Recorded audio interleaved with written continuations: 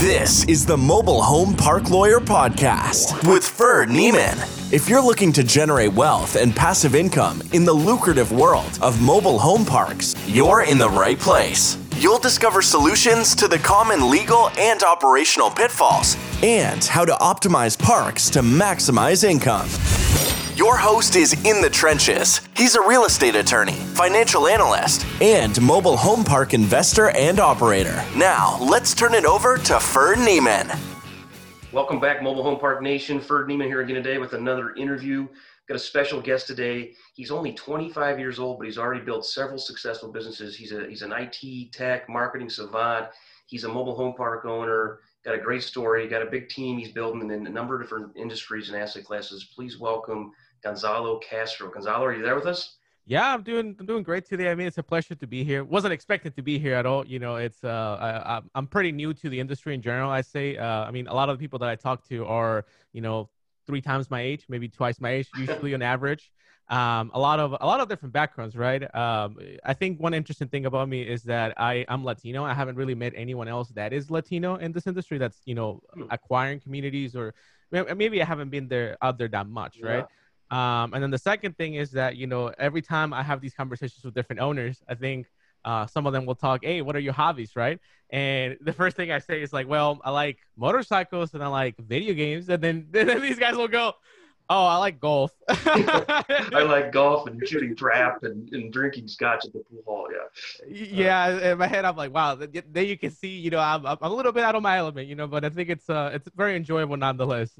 Yeah, well, it's probably a little harder to build rapport that way, but you've been able to do it, obviously, and you're very personable, so that's great. Well, tell us a little about I know a little bit about your background, but for our audience, tell us a little bit about your background and your successes you've had there, and then we'll get into MHP as well. Right. So, I mean, I grew up in South America, right? So I'm not necessarily from America itself, right? My parents were very, very poor. And my dad was actually into construction, and he was also into real estate as well. So the story goes that my dad, my mom, had some issues, right? But eventually my dad was always trying to build different types of businesses. So from a young, early age, I understood the concept of, you can make money making businesses, selling things, owning things, right? When I was like 5. And then as I got older, I realized, well, I would love to do that kind of thing, but I'm poor. I have no ability to get into the game. When I was about 15 or 16, I started, having a little bit more freedom, because it's at the time you can get a job, you can start traveling, you can do more things. You're not a little kid anymore, even though I was a little kid for all purposes it matters. I ended up, starting this advertisement company, getting into the tech side of things, right? I ended up, hustling. I was sending emails to people every day. I was talking to people. And the first thing I did is that I said, well, it's a liability that I can only speak Spanish, so I should learn English, because if I am able to speak a different language, then I can, open my, my world. And I did that. So I picked up a dictionary, took some classes, and pretty much self-taught myself English. Not until you were 15 or 16. Well, I started teaching myself when I was like, I don't know, maybe like 6 or 7, right? Okay. With the help of my mother. So I mean, it took like a period of like 10 years to learn it properly, right? It didn't take a couple classes in high school to learn it, right? No kidding. And then when I got like a handle of, what I wanted to do in life, I decided, well, it will be best for me to move to America.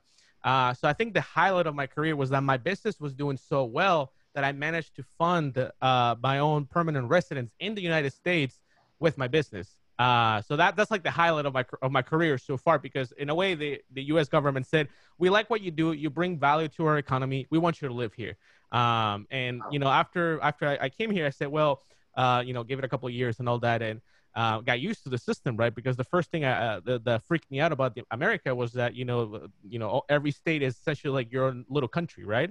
Yeah. What works in Florida doesn't work in Georgia, what doesn't work in New York, right? And then after, settled myself here, I said, what's the next step? And I said, well, I would love to get into real estate. So, I started doing the single families, doing multifamilies, whatever. And I realized, man, it's really hard to scale with these things. It's, if I feel like I'm able to do a deal, wait 6 months, wait a year. It just takes a long time. The system doesn't work for the investor, works for the residential people rather. I said, so I need economies of scale, right? So I said, let's look into apartments. And then I said, man, apartments, I feel like I'm 2 decades late. What's another asset that I can look at? And I was looking at assisted living, and I was looking at, trailer parks at the time as I knew them, right? Don't And say then, those words. right, yeah. No, I learned eventually that trailer parks was not something that you're supposed to say, but Kristen, edit that out. but every time I talk to someone that's not within the industry, right, I say trailer park because they get it immediately what I'm talking about, right? Unfortunately, right. I discounted assisted living because I said it has too much scrutiny. It requires too much management. You're building a job rather than you're building passive income. Rather, it's just what I heard from most operators.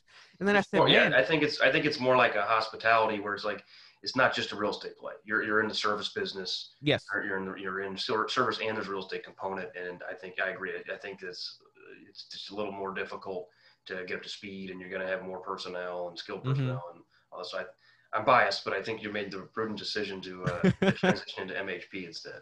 Yeah, I mean, that was the micro decision that I made. So I started looking into mobile home parks. And first thing I stumbled upon was that there's a bunch of people offering different courses and offering different things. And I said, well, before I take any on course, I should study the business myself. So because I live in Florida, there's a million mobile home parks around me. I mean, there's 2 of them a block away from my house.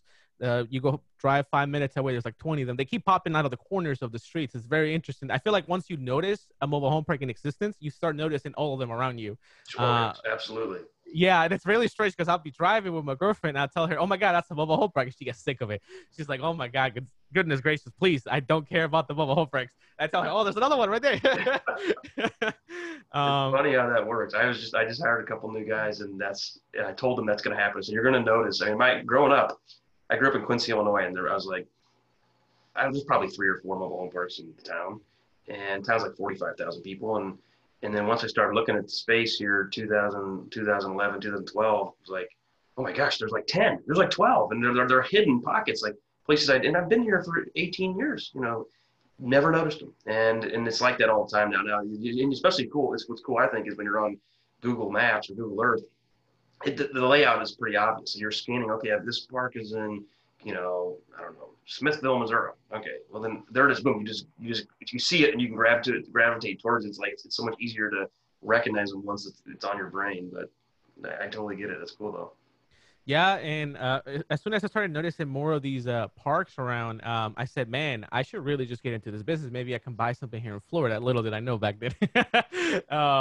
And as I started getting into it more, I started doing research, and I fell in love with the business because I found it to be interesting, right? I'm the kind of guy that I like to make money, but I like to have fun as well. I like to do something that keeps me entertained, keeps me, in a way, the way I like to put it is that you constantly solve a puzzle, and the puzzle keeps changing constantly, and that keeps you entertained. Because for me, once you solve a puzzle or you solve a business, right, in a way, I guess it gets boring, right? And for me, I don't need $1 billion to succeed in life, right? You have a much lower threshold, so to kind of get by in a way. So for me, it was always like, I want to do something that gives me financial freedom, but at the same time, I want to have fun, building up to it or doing the grind, right? And then I realized, man, this industry is really, it could be it, because you have all these crazy things that don't happen in traditional real estate. Like, for example, if you're buying single family house, you don't have to deal with a mom and pop owner that don't have tax returns in their park, and you're buying it, and it's got some illegal things going on, and there's some stray cats going on, and there's just more fun around it. Every deal is like a puzzle, and I enjoy that very much. Whereas if you're buying like a single family, I always found it to be, okay, well, you come in, does it got mold? Does it got this? No. Yeah. All right, done. It's definitely, I agree completely. It definitely can be more complex. That's why I think it's really good to have systems and good teams and good employees, but to help. But yeah, it is like a puzzle. I on the legal side, there's some stuff that I call it the blocking and tackling. I've got some other attorneys on my team. I'm like, hey, we got to read this contract, or hey, we got to read the title work and make title objections. That's kind of blocking and tackling. A lot of the operational issues and navigating those, I think, are the most complex and the most fun for me. And I think of running a mobile home park is like running your own city. So that's why it's so much different. It's so much different than duplexes or something like that. And I've had single family, I've had duplexes, I've got apartments, but MHP, I've been able to be more successful financially, but also it is more intellectually stimulating, because you're doing things like you're the police. I have a 15-page rules and regs that are an addendum to my lease. That's way more rules than the city has pertaining to MHP. And then you've got things like water, sewer provider, bill back. You're providing, taking care of trash. You're watching up the community. We've got rules on dogs. We've got community amenities like dog parks and playgrounds. I mean, we paint houses and put in other people's houses to create a better ambiance neighborhood. And obviously in some MHP, you got gated communities and all that. I don't have any of those, but where you really are running a very tight ship. But no, I'm with you, man. It can be stressful at times, but it's definitely more fun, I guess, than I have a lot more fun practicing MHP law, for myself, for my clients, than I did practicing real estate law on projects in the hundreds of millions of dollars. It was just like it felt like I was only working on a narrow scope. Like, here, get the tax incentive, boom, or get the contract executed, boom. It's like now it's like there's so much more ability to be a member of a team, kind of a consultant, and that's fun. So I'm totally with you, man.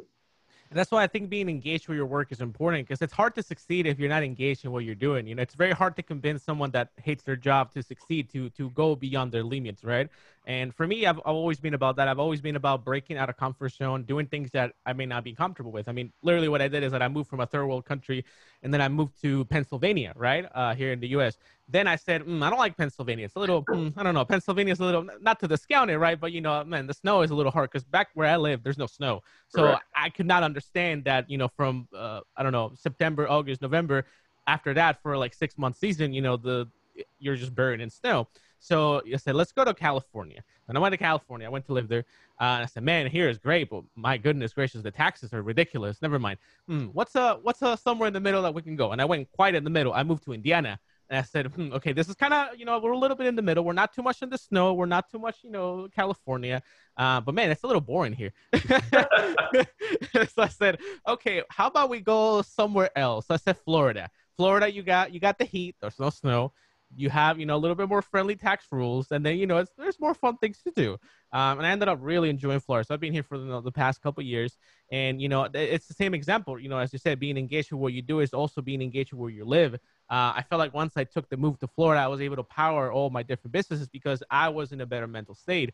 And I was able to put more work into what I was doing. And it allowed me to focus into more important things. So, I mean, I'm with you on that aspect. And I also really enjoy the fact that it's an ever evolving puzzle, and you can tackle in so many different ways. I mean, you have, for example, lifestyle mobile home parks, for example, the ones that, Zamzel and all these other big guys own, which are, the not necessarily family owned properties or family mandated properties, but more so properties that focus on giving people a different slice of life, almost retirement communities, if you will. Right. But I'm more into the communities of like, blue collar communities where people, work, and I can provide a safe environment for that. And I think it's very meaningful work as well. I mean, I think it makes you feel like you're contributing something, right?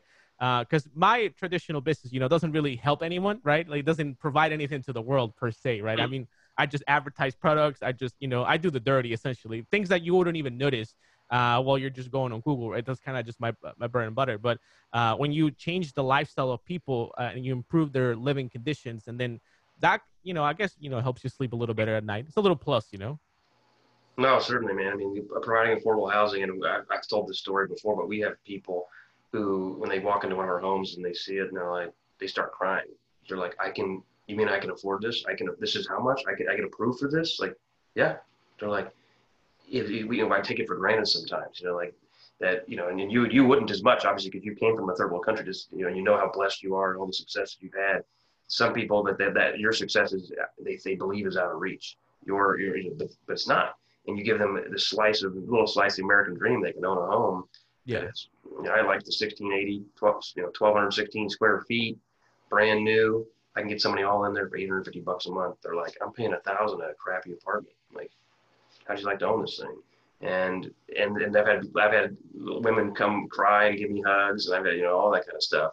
And you can see it's real. So it definitely is. Obviously, there's a financial component for me, right? So I kind of say, a couple of our company goals and priorities are, provide, reasonable, high quality, affordable housing, but then provide reasonable, high quality investment returns for our investors. But in that order, so we provide the housing and we provide a high quality return that's, risk adjusted and work adjusted and all that. But and same thing, we provide employment for our teams. I don't know, and I've had as many as 75 employees at a time. I have less than that now. but no, probably not counting all the vendors and subs and stuff like that. But I know you've got a number of different businesses and different employees and vendors and contracts. What can you share with us as far as management tips and kind of finding and identifying key talent to help your businesses? Because you wear a lot of hats. I know you can't do that alone. Yeah. So what kind of advice can you give us on the recruitment management side? I think the first thing that you have to know when recruiting is that you have to know what you need and what you may need. Okay, you need to be ahead of the recruiting curve. Because there's gonna point in time where your business does well. So you start here on this side of the spectrum. Imagine all the way on the far right. And then as you get better, as you improve your business, you make more money. As it grows, as it becomes, has more responsibilities, you start to realize, wait a minute, I should have an assistant. Wait a minute, maybe I should have someone do my books. Maybe I'm wasting too much time on Excel. And then as you realize these things, you start hiring more people. Then eventually there comes a point in time as you get used to this curve, you realize, wait a minute, I'm in the moment of going through another curve. I should hire someone to help me with this next stage in the business, right? And I think the most important part, number one, is to realize what part of the curve you are. Don't hire too early, but don't hire too late. There's a sweet spot here where you want to be. And then the second point is I think the screening process is by far the most important thing. You need to understand what things matter. For example, to me, it matters less, for example, the credit score of my employees, right? But to me, it matters a lot more what their circle thinks about them, right? These things that you cannot necessarily quantify. But for example, what does the previous employer think about them? What does, for example, their professors at college think about them? What do they think about their work ethic? Because if you ask everyone or anyone rather, how much work ethic do you have? Oh, I work, all day. I'm the best employee ever, right? They always tell you that. But then when you ask the professor, oh yeah, Mr. Smith, yeah, he sleeps every class and barely does his assignments, and he gets by with C's. Well, you don't want that employer, probably, right? Maybe for a manager. So you're actually calling not just employment. You're asking people that apply. I need references, including all your professors, and you call those professors and you're drilling them. Yes. And I like to have reference. So for example, if this may sound ridiculous, right? But if they don't have professors, if they don't have different type of employees, because I employ all type of different people, right? People that have a lot of experience and people that don't have experience, but they have the hustle, right? So I'll ask, for example, okay, give me a recommendation later from some of your friends. And I want to see what they have to say about it. Just tell them to write a page about you, and that creates hilarious, things. Sometimes people say insane things about each other, right? But then sometimes you'll hear things like, hey, you know what, Mr. Smith, he's not the most dedicated in school, but actually, here's one example from them where they went out of their way to help me in something. Or maybe I needed help from them about a specific topic, and they went out of their way to learn about it and then help me with it. And that's a quality that I say, that's the kind of guy that I want in my company, because that guy went out of his way to learn something and bring value to an existing relationship. And that, you can bring it back to a business aspect, right? So, I mean, all these things that, when I hear people hiring people, I'm like on the complete opposite spectrum, because a lot of people want, the college degree, perfect, family situation, kind of like a little bubble of a spectrum that they want, right? And for me, I'm on the opposite. But the best employee I've ever had, right, was a guy that was in college. He did not have a degree. He had 0 years experience doing what I hired him doing, but he was the best employee I've ever had. He was so good that he went from the lowest side of employment that I offer all the way to the big manager. He manages everybody, like essentially my right hand at some point in time, running the whole thing. And how did that happen? Because the guy, I hired him, within 3 months, I realized, wait a minute, this guy within 3 months is managing everyone around him. He knows, he learned everything. He's paying attention. He's asking questions. I need to pay this guy more money because he's going to leave. I pay him more money, move into manager. Suddenly production goes up. Then I said, wait a minute, I'm wasting him as a manager. He needs to be managing the managers. And then, the cycle goes up and up. And within 3 years, the guy went from making, $10 an hour, he was making $45 an hour, So, I mean, incredible change within 3 years, And now the guy was so good that he got poached from another company because another guy came in and said, well, your guy is so good. So they had to poach him. Oh, man. Yeah, I mean, but what can you do? I mean, I can't be upset at an employee, if they, they gave offered twice as much as I'm paying them. You can't be mad at them, Yeah. No, I'm with you. I just brought on a guy, Logan, is a friend of mine, who's going to be coming on as kind of my chief investment officer to handle a lot of the investor correspondence. P&L review, bank recs, monthly reports, bank underwriting, banking relationships, all that kind of stuff. Because I've just got too much on my plate, and he's CFA, he was competent and all that sort of stuff. So yeah, he's not inexpensive, but I mean, I'm not just wasting money in you, and he knows it. I'm investing money in you and investing money in the business by bringing on people of high quality. And then I used to oversee a bunch of people when I was county assessor here in Jackson County, and I remember putting this on the wall because the Jackson County we didn't pay that much. We couldn't, right? I had some restraints and handcuffs as to how I could compensate people because it was kind of quasi union, so I couldn't just give somebody a $10,000 raise. And you go, well, you got to go to the merit pool, merit commission, you get 2% like everybody else. Like that was pretty demoralizing. So Richard Branson had this quote that I stole and put on the wall that said, train people well enough so that they can leave, but treat them well enough so that they won't. and what I had to do, I had to reorganize the entire department, and I had to go back to the legislature and county executive and get permission for that. And I eliminated a bunch of low dollar positions to get some more higher dollar positions, more research analysts, skilled financial people.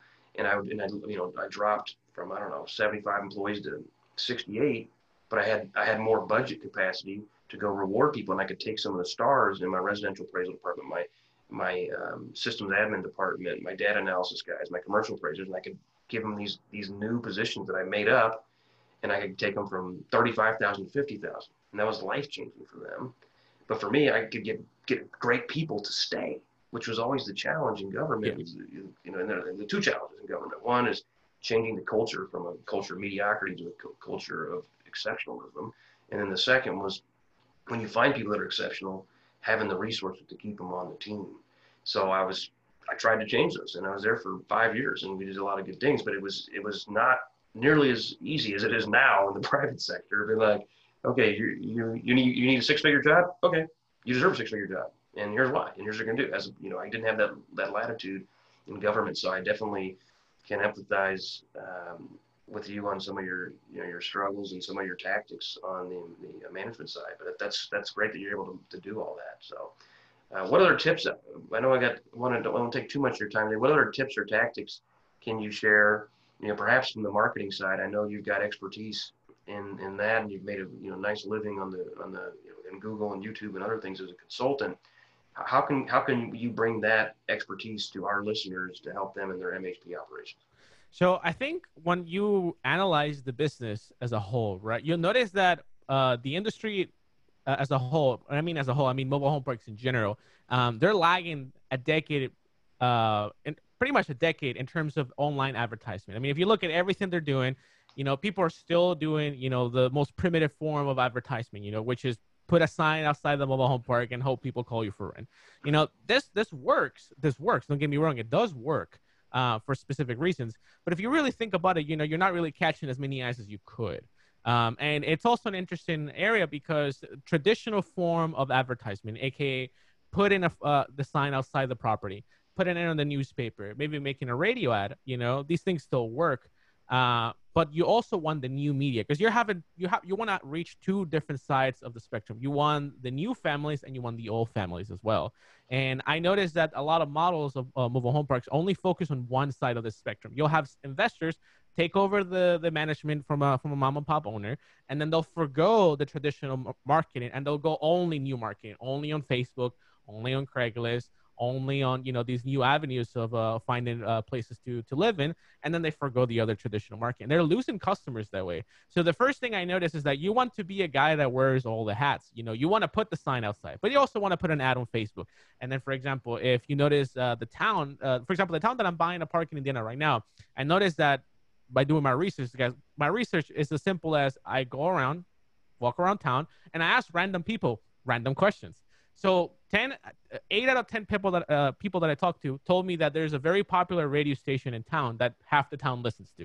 So then I said, very interesting. So I contacted a radio station and I found out that you can run ads for very cheap with them. So I said, very interesting that you can reach the entire audience, half of the town at least, by paying, a little bit of money, but you wouldn't think about this because it wasn't like on the manual, right? It wasn't on an article online. You have to think of outside of the box a little bit, right? But then you also have to understand that, right now we're in this very awkward transition period because 2020, has a bunch of people in new media and a bunch of people in old media. You don't have to think about this as old and new. You have to think about this as one media. Put everything in the middle, put everything under the middle hat, use all your marketing efforts. Like, don't, learn something from the mom and pop. Don't forgo one side completely. But then the new investors also get a little bit arrogant as well, because they think, oh man, I'm not going to put a stupid sign outside. I'm not going to, put a flyer. I'm not going to, do these, put an ad on the newspaper, right? Who's going to reach, right? You'd be surprised. I mean, when I did my test ad for this current park that I'm looking at, I got the majority of my calls because I put ads everywhere just to test what picked up the most. And it surprised me because I got more hits from the local newspaper, not the metro newspaper, mind you, the local newspaper, rather than on Facebook, which that to me blew my mind. Wow. Yes. But you wouldn't know that if you didn't try specifically each one of these avenues, right? Right. So the point being is that every town is different. You have to come into the town. This is why I recommend that when people invest somewhere, you actually go there. Don't just look at it from Google Maps. Don't just look at it from the internet and assume you can invest there. Yeah, everything looks good on paper, but just still go there to get an idea of what everything looks like. For example, when I visited that town, I could tell, kind of the vibe of the town, talk to the people. I can kind of see what wavelength everyone is at. So when I do my marketing or I do my advertisement in that town, I can say, this is what should work. This is what, it's tailored towards them. It's not like a one solution that fits all, rather. So, I mean, that's something that I found success in. And it's something that I always tell people when they tell me, oh, I can't sell a home, or oh, I can't get someone to, interested in renting, or oh, I can't get good tenants or things like that. You have to look at what strategy you're using and if that, also attracts the type of tenant that you want. Makes sense. I mean, yeah, we do that all the time. I mean, we even have, especially on the self-storage stuff. I mean, MHP too, but on the self-storage stuff we've got there with a couple of our parks, we put the little, I don't know, tear off numbers, go put them in grocery stores, go put them in laundromats, and even put those flyers, but obviously flyers in the windows of the home, signage out front, the banners, Facebook, Craigslist, realtor.com puts it on like 20 other sites like Cozy and Trulia and all that kind of stuff. Some of those are starting to charge where they used to always be free. So that's on a case-by-case basis. But anyway, Facebook page, we try to do everything we can. I don't get it. I don't think I've done a newspaper ad in a while, though, to be honest. So that's probably the one that I have. We haven't really had any trouble selling houses, to be honest, either. So what we're doing seems to be working, but doesn't hurt to enhance it for sure. So those are great tips, Gonzalo. I appreciate it. Where can people find you if they want to reach you? Or do you want to be completely hidden and you're only seen on this one podcast? But if you want to give us your contact info, please do. Yeah. Okay. So, I mean, you can find me. I think the best way to reach me out, if you either want to work out a deal, you want to talk to me about something, you need help with something. I'm the kind of guy that like to interact with anyone in this industry, right? Whether or not we can do business about something or whether or not we can learn something from each other. Maybe I can teach you something. Maybe you can teach me something, right? Simple concept. You can always reach me by email, gonzalobizdev@gmail.com. Now, I always have to spell this out. So Gonzalo, Gonzalo, Biz, B as in boy, I, Z as in Z, and then dev as in development at gmail.com. So, you can always feel free to reach me out there whenever any inquiries you have.